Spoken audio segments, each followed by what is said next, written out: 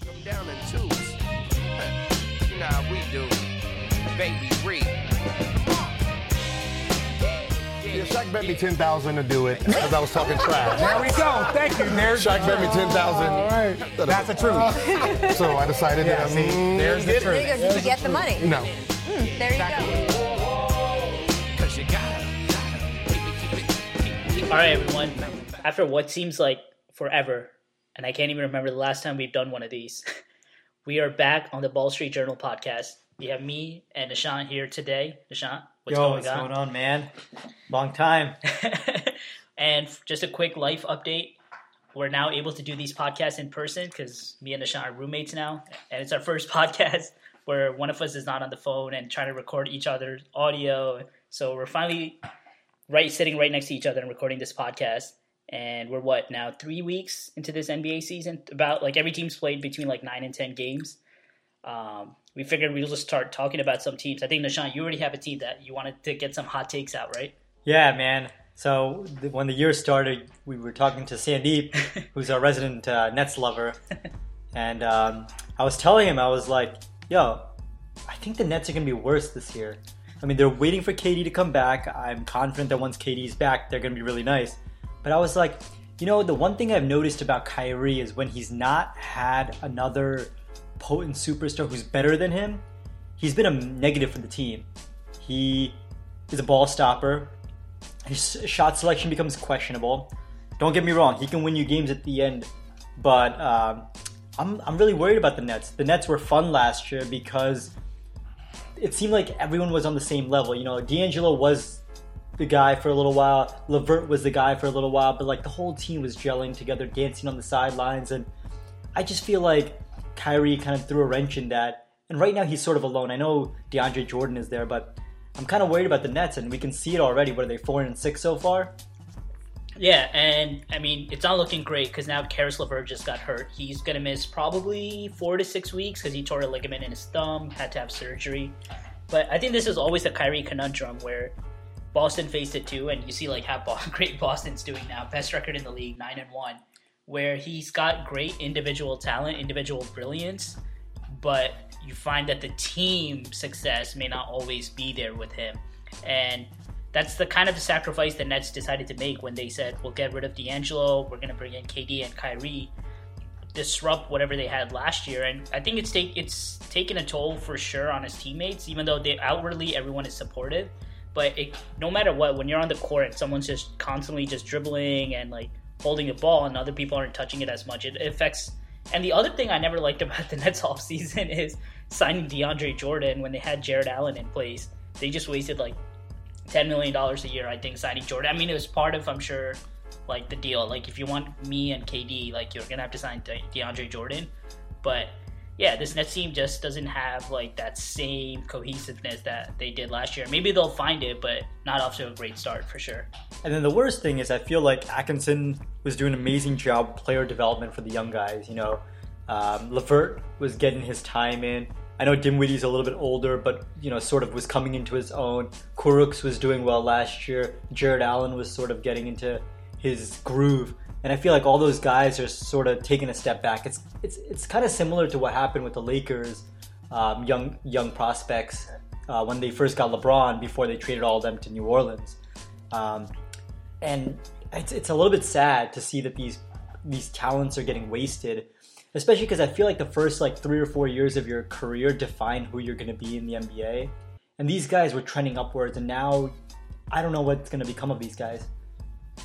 Me neither. I mean, yeah, you have LeVert now. You don't know what's going to happen, and they don't have too many young guys. I mean, they just.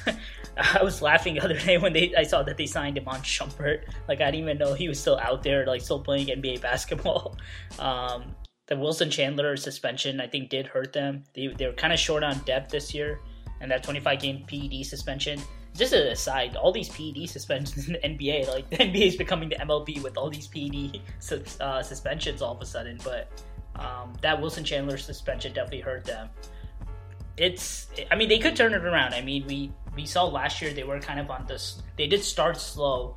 I believe at one point the Nets were 11-19, and then they kind of turned it around. So, not saying it's completely out of the realm, but I think we just expected a stronger start, and for the Nets to kind of continue what they did last year. But this year they always have the excuse that we don't have KD and judge us on next year. So they always have that inbuilt excuse this year.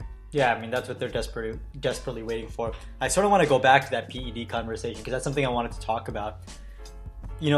Between load management, player injuries, especially non-contact injuries, and PED use, I wonder if the game is just getting too fast, if that makes any sense. I mean, I feel like these guys feel like they can't keep up.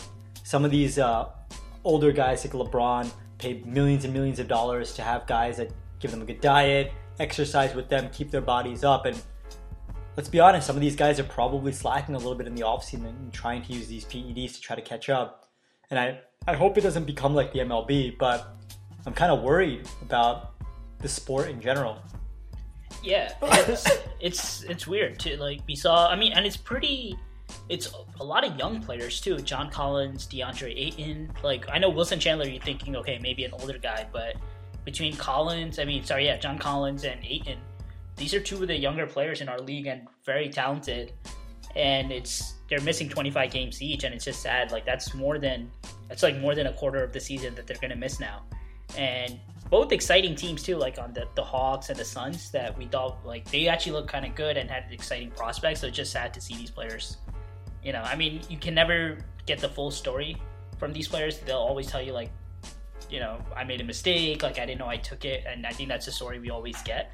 So we'll never understand like the motivation behind why they did what they did. But I mean, I wonder if some of this factors into. I remember that great Kevin Love piece about anxiety and loneliness and feeling like you're not good enough in the NBA. And I feel like, with these young guys, is part of it that they wanted to come in and be great impact players. And both of those guys have been wonderful, don't get me wrong.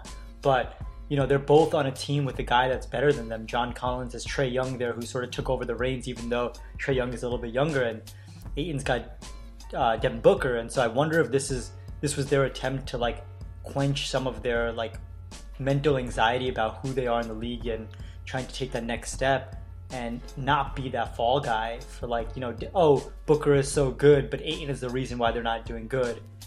It's really sad, and I think it's something that we need to talk a little bit more openly about, like the mental wellness portion of the NBA and how that helps determine some of the decisions that players make, whether it's in free agency or things like this that, I'm not saying that this is the reason why they did their PEDs, but I can't imagine that it didn't at least kind of affect them because they want to stay relevant. They want to make the big bucks. Those guys are still young, looking for their next big contract. And so is that playing into it? It could. I mean, very well could. I mean, any rookie on his rookie deal is trying to get that max extension. So, but it'll be interesting to see if we get any more suspensions throughout this year and like what players do. But I guess the next team that I just kind of wanted to bring up was the Trailblazers. So this is a team, they made the conference finals last year, and we thought, all right, like the first time, I think since the 2000s or early 2000s that they made a conference finals. I mean, they got swept, which wasn't great for them. But their offseason also kind of was confusing to me because they said they don't really care about continuity based on the moves that they made when they got rid of Aminu and Harkless. And their replacements was, and they also got rid of Evan Turner. So they brought in Bazemore, Hazonia, Hassan Whiteside, which is also confusing. Maybe that was their version of saying this is our bridge to Nurkic, or till Nurkic comes back. But their results haven't been great. They're 4-7, but just some terrible losses. They lost to the Kings the other night without Fox and Bagley, which wasn't great. They lost yesterday to the Raptors. At home too, and the Raptors were without Ibaka and Lowry. Well, granted, I mean the Raptors also beat the Lakers on the road the other night, so maybe the Raptors are really good. But that Kings loss was like very worrisome for me. Yeah, I wonder if they're having a little bit of what the Rockets had last year when they lost, some of their pillars of defense. You're kind of seeing it now. Zach Collins. Oh yeah, that injury. Zach Collins' injury sort of took him a step back. Hassan Whiteside, as good as he is with his numbers, he's kind of a minus defender. I mean, he's always just like, he's kind of like what Russ is on defense, like always looking for those blocks. Yeah, he'll do the weak side blocks, but he'll like individually defend. It's not that great for him. Yeah, and then they got, like you were saying, they got rid of Harkless and Aminu. I feel like that's really what's missing, especially when you have a backcourt of Dame and CJ who really can't, because of their size, be lockdown defenders. I mean, it's not necessarily due to a lack of effort, but when you take away those wing defenders that can help very easily, I feel like that's what happens. And that's what happened to the Rockets last year. You know, in the beginning of the year, they went to this abysmal defense because they lost Trevor Ariza. And so that, I mean, what needs to happen is Dame needs to put up 40 points a game like Harden had to do in order for them to stay relevant. Otherwise, they're going to fall out of the playoff picture quickly. And, you know, we're going to say that Dame is looking for something new because this might be it. I mean, unless they move CJ or move Dame, this might be the end of the Portland Trailblazers that we've seen for the last 5 years. Yeah, I mean, the only exciting part about their team so far has been Anthony Simons, who's actually looked pretty good. But other than that, I mean, in terms of their cap situation, at least they have the expiring contracts. With Whiteside is going to be off the books. Bazemore is going to be off the books. So they do have like some money coming off. Right now they have the second highest payroll, so at least they'll have some money coming off of their books. But yeah, I think like you said, they kind of locked into this Dame and CJ core. And unless they move one of them, but it's maybe I think they might have just reached their potential or their max potential last year, where they just had like the perfect circumstances, and I don't know. I don't think it's gonna really work out for them. I think there's a chance they actually don't make the playoffs this year. But wow, that'd be big because I think everyone in the preseason projections had, you know, Portland at the very least like number 5. Yeah. Because they were one of the teams, you know, with a lot of flux in the Western Conference. They were one of the teams that sort of were the stable team.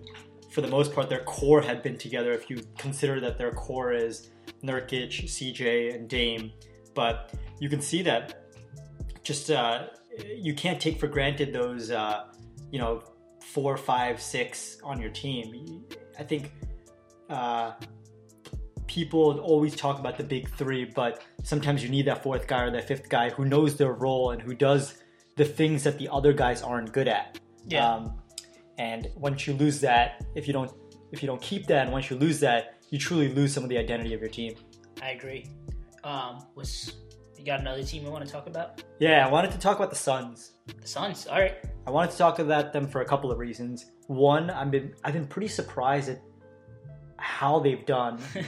Without Ayton. Without Ayton, hopefully Ayton is actually not a minus for them because when he comes back, we're going to get to see how they... But the thing is, they're playing such great basketball. I mean, you know, Devin Booker is the guy that's leading them day in and day out, but their starting lineup is pretty good. I mean, I think what Devin Booker needed was a guy like Rubio to be there to make sure that he gets those rests on offense, so everything doesn't need to run through him.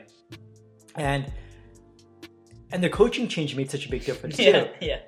I hope it looks like the Knicks are going to be getting rid of Fizz, but I hope that the next coach can instill this kind of like harmony in players because they're definitely playing above their, overall team value at what each player can bring. They're playing good. They're assisting on a lot of their plays. The ball is moving around. They kind of remind me of the Nets from last year. Yeah, I mean, I love what Monty Williams has done. I think this is why they really wanted to hire him because he's kind of more than an X's and O's coach. I think he was always programmed or built. His reputation was that he was a culture setter. And you could see that he's definitely brought that to Phoenix. And I mean, they did, you still have to say they did kind of screw up the offseason because they traded away Josh Jackson, but they attached a draft pick to get rid of him and when they could have just like stretched him or something like that on his rookie deal. I don't think they needed to attach a draft pick to get rid of Josh Jackson. Let's just talk about how much of a bust he's been, man. Yeah. This guy is all the intangibles. Does he even play for Memphis? I don't think he does. No, they have him. They relegated him to, I think, the G League or even, or they might not even be letting him play for the G League. His off-court issues are just becoming such a pain. Yeah. And I think the Cam Johnson pick at number 10 is still confusing to me, where they traded out of like number 4 for Dario Saric and the 10th pick. And Saric has looked good, but the 10th pick, I think they could have done better than Cam Johnson. And they traded away Ty Warren. Like, they made some confusing deals, but I think overall what they did was they brought in some veterans, which is good. And Aaron Baines seems to be like their MVP right now. I think there was a stat where in one of the games, on every single offensive possession that Baines was in the game, he set a screen, which is just crazy. Like on ball, off ball, and that dude just sets like some of the meanest screens. He's a great screen setter, which frees up guys like Booker off the ball. Great point about Rubio. I think this is the first time he's had someone that he could kind of give up the ball to and kind of focus his energy on just all playing off the ball, kind of what he did at Kentucky. Yeah. When he's playing like off of Cat. And it's been great for Booker. And then they have like these guys like Oubre and Mikal Bridges, and like they just have like good. Tyler Johnson's actually looked pretty good for them coming off the bench. But yeah, it's great job by Monty Williams what he's pulled out of this team. Yeah, I mean, I don't think that they're going to make the playoffs, but I'm just surprised at how they've been producing over their skill set, and it's exciting. I mean, there's young teams. I don't know if we want to pivot to the next team that I'm really excited about, but yeah, let's do it. The Hawks, man. Ice Tray. Yeah, this guy. I mean, think about it. Think about this. Just last year in the preseason, everyone was so down on him. Yeah. Because they were like, "Oh, he can't buy." He already had the bus label. And I think we were talking about how it's not really his shooting that's going to get it done. It's his passing, and it's his uncanny skill to get the ball to the player when they're least expecting it. And that's sort of what's been happening for him over the last 2 years. And now he seems like he's finally getting comfortable with shooting, like in the NBA. Yeah. And you can't tell what he's going to do. Is he going to come up and like Pop pop a three? Yeah. Is he going to break somebody down? He's got a small body frame, but he has a knack of getting to the basket.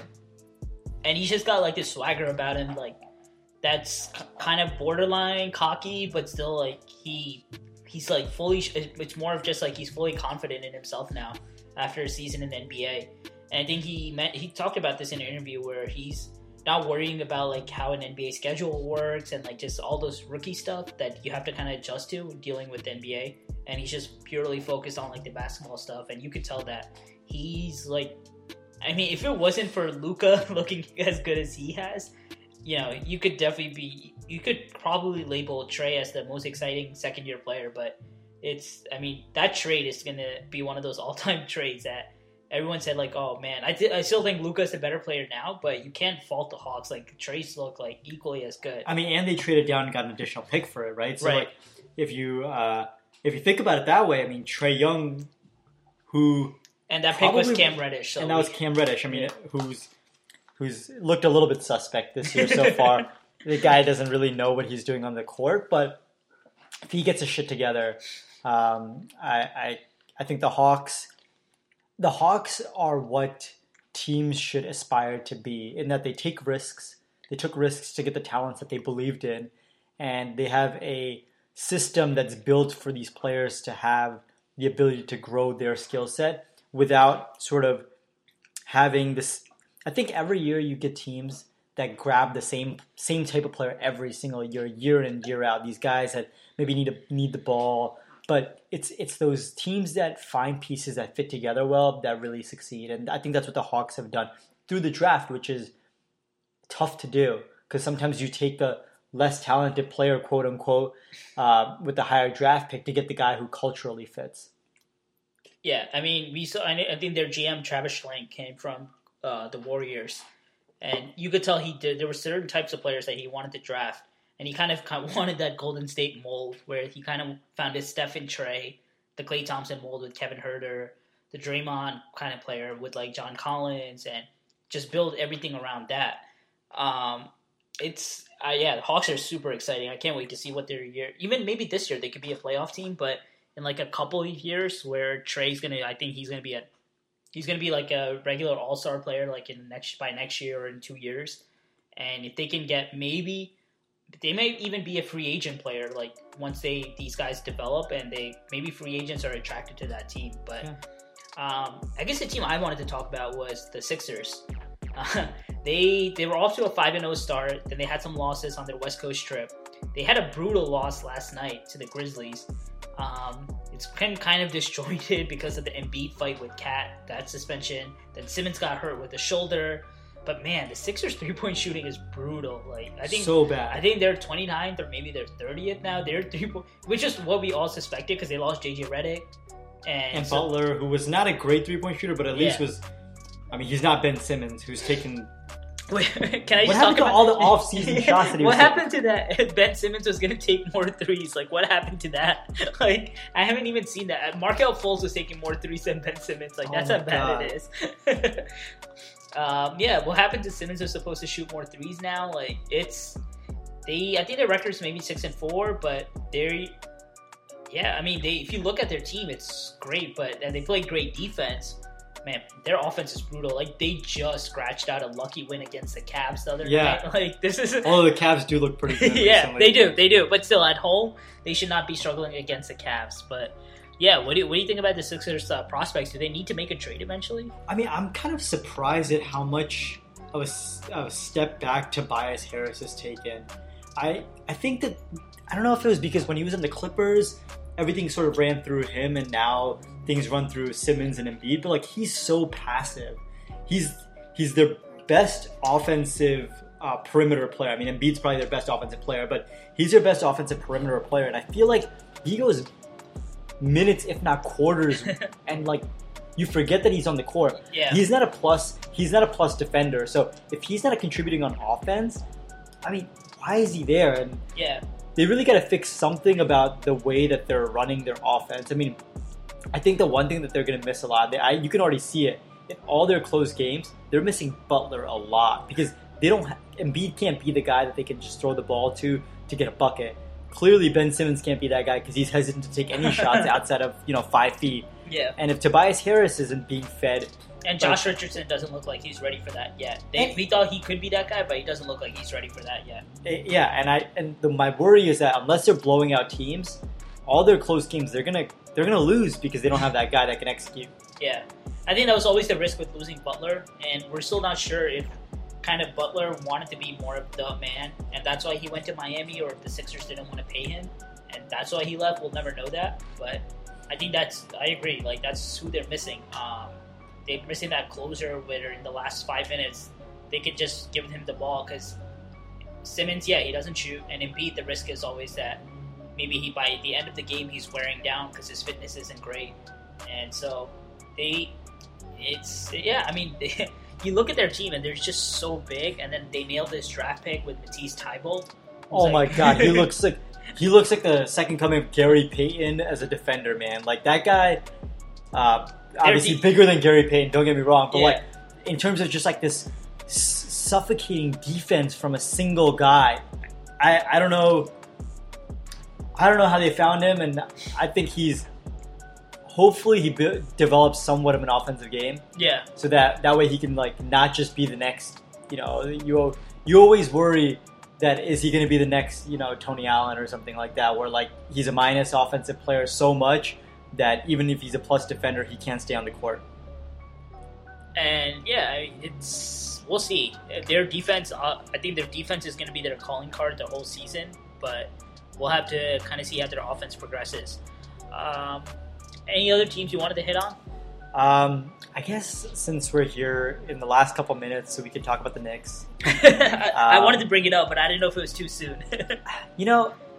This pattern. You see it in all bad franchises across sports, right? This pattern of you hire somebody, you have an alignment towards what you want to get towards, right? The whole idea when they got Fizdale was, he's a good recruiter, he's a good talent evaluator, he's a good person that can help develop players. And just like their past coaches in the last decade, you see the same thing over and over again. They're just too impatient for good things to happen to them. Yeah. I mean, they sold out last year so that they could have the potential promise of Kyrie and KD, and I don't blame them for that. That's at the time it was the right move. I think if KP wanted to leave, which it sounded like, I think what they did was fine. I'm not upset about what happened then. I'm just so tired of just them not sticking with the script. Like, it's okay to suck, but suck for a reason, right? The Sixers did it for a long time. They sucked for a reason. Yeah. Suck for a reason, keep the coach, build a culture. Clearly the players are behind this guy in Fizz. And I'm so tired of them needing a fall guy. Like, yes, New York fans, including myself, want something good to happen. But also, changing administration, changing like who's running the team, changing who the coach is, changing the coaching staff, that doesn't make things better. Like, when in life have we seen when you change management, things get better? When you change management consistently, things get better. Right. Yeah. It doesn't happen like that. That's the struggle of the Knicks, is that as long as James Dolan is the owner and his impatient ways of them becoming good, that's what's going to stop them from being good. Is that they can't just wait for their talent to grow. Yeah, and apparently, like, with this impromptu press conference, apparently Dolan was talking to Mills like during halftime, like and that's why the whole press conference even happened before the coach left the locker room. It's just sad. I mean, if you look at their team, you see who they should focus on. They got RJ, they got Knox, they got Dennis Smith and Frankie Smokes, Frank Ntilikina, and Mitchell Robinson. Like, they got 5 like kind of core players or young guys that they could develop or like focus on. And instead, they spent the offseason signing all these power forwards, which never made sense from the start. Maybe Julius Randle is the one defensible one, because he's actually a young player, only 23, 24, coming off like his rookie deal. Like, that one was defensible, and it was a good contract. It was only 2 years with a team option for the third. So his contract was defensible, but it made no sense why they signed Portis, Gibson, and Marcus Morris. And, you know, that's where you kind of question why the management is blaming the coach when the coach hasn't been given the best team by his management. Even though they think that this team was somewhat respectable. Which, yeah. I don't know who... You don't have to be an NBA scout. You could be a normal schmo like me and you to know that the Knicks don't have talent. Yeah. Even in the crappy Eastern Conference, they don't have talent to compete. Exactly. It's okay to lose. Yeah. Lose some games. But develop like these young players that you do have. Like Knox, Barrett, Mitchell Robinson. That's like a young, exciting trio, but they're kind of being overshadowed by these veterans that they sign. Whereas like other times you've seen, like, you just let these young guys, like, let them make their mistakes. It's okay to lose. Maybe get another high pick like this year, which is fine, and kind of develop like these, whoever you get, like if it's a LaMelo Ball or like Cole Anthony, whoever you get, that's your point guard of the future, and go from there. And the crazy thing is, somehow, just being in New York City, the management of the Knicks think that they're going to sign a big free agent. That's what they keep doing, right? Every single year, it's like, you know, the Knicks are going to get this guy or that guy, blah, blah, blah. They always miss. Why not just take a chance and be like, look, we know we're not going to get the best talent. Why can't you just start thinking like you're a small market team, right? Like what Atlanta did, right? Yeah. They're in a major city. Atlanta's a big city. Great. I'll agree that they're not New York or LA or something like that. But clearly the Knicks have shown ineptitude where they're not going to get a big name talent from free agency. Yeah. And so why not build a team like the Nets did, get that talent, make a buzz about the team, and then see if a free agent will come. Stop trying to blow it up every couple of years. Like, this has been happening since, you know, the early 2000s. You blow it up every couple of years and it doesn't work. Just stick it out with the guys that you got. Yeah, it makes no sense. I feel bad for Knicks fans. I mean, they kind of stick with the team, and somehow they are the most valuable franchise in the world, or in basketball, because they're in New York. But man, it's just like you said, stick with the plan. I think that's exactly what they got to do. But it was great doing this, man. After a long time, doing a pod again. Yeah, man. I just wanted to give a quick shout out to Pascal Siakam. I just had to mention this. I just remembered, like, man, this guy is something else. Like, last year, he won the most improved player, but he's like taking another leap this year. Like, now with that Kawhi, now with that Ibaka and Lowry, you just watch this, and there's like, it's almost like the leaps that Kawhi was making as he was like developing. I disagree. I think the leaps that Pascal is making is the leaps that Giannis was making. Wow, so you think it's even like bigger leaps? Yeah, I think it's the leaps. There's nothing he can't do now. He can make pull-up threes, spot-up threes. He can post up. He's got like the mid-range game, and then like he's always got the defense and like flying around the court. Like, this guy's a complete player. Like, he's an all-star. Like, you look at this guy and you're like, he's definitely top 10, top 15 now. Yeah, he's not just an all-star. He's a superstar. He's a franchise cornerstone is what he is. He's proving that he's worth that max deal. It's just, I don't know. I just had to like give him a shout-out. Like, I did not think this guy was capable of the things he's doing right now. Like, I remember a couple years ago, that year, 2018 playoffs, like, LeBron just like schooled him in the playoffs. I was like, all right, like, this guy's good, but he's not like, I didn't see this from him. Yeah, man. I think as much as Toronto is going to miss having, you know, Kawhi there, Kawhi is obviously probably the best player in the league right now, arguably. But Pascal, man, he's a guy who's added something to his repertoire every year, and I'm excited for him. I'm excited to see what the Raptors sort of build around him. He's hungry. They're hungry. Yeah. They don't have the one good thing is they don't have like a championship like lull period, whatever you want to call it. Like they still feel hungry to me. I don't know about you. Yeah, I mean, between Pascal and Van Vliet, those two guys are hungry, and then they just keep finding these guys. Like now I was watching, they got this new guy like Chris Boucher, who's looking pretty good, and then like they signed Rondae Hollis-Jefferson, and like they kind of developing him, and they do a great job. I mean, shout out to Masai for like the job he does there. All right, look, this is great. We're gonna sign off on this pod, but hopefully we'll be back soon with another one. All right, later, man.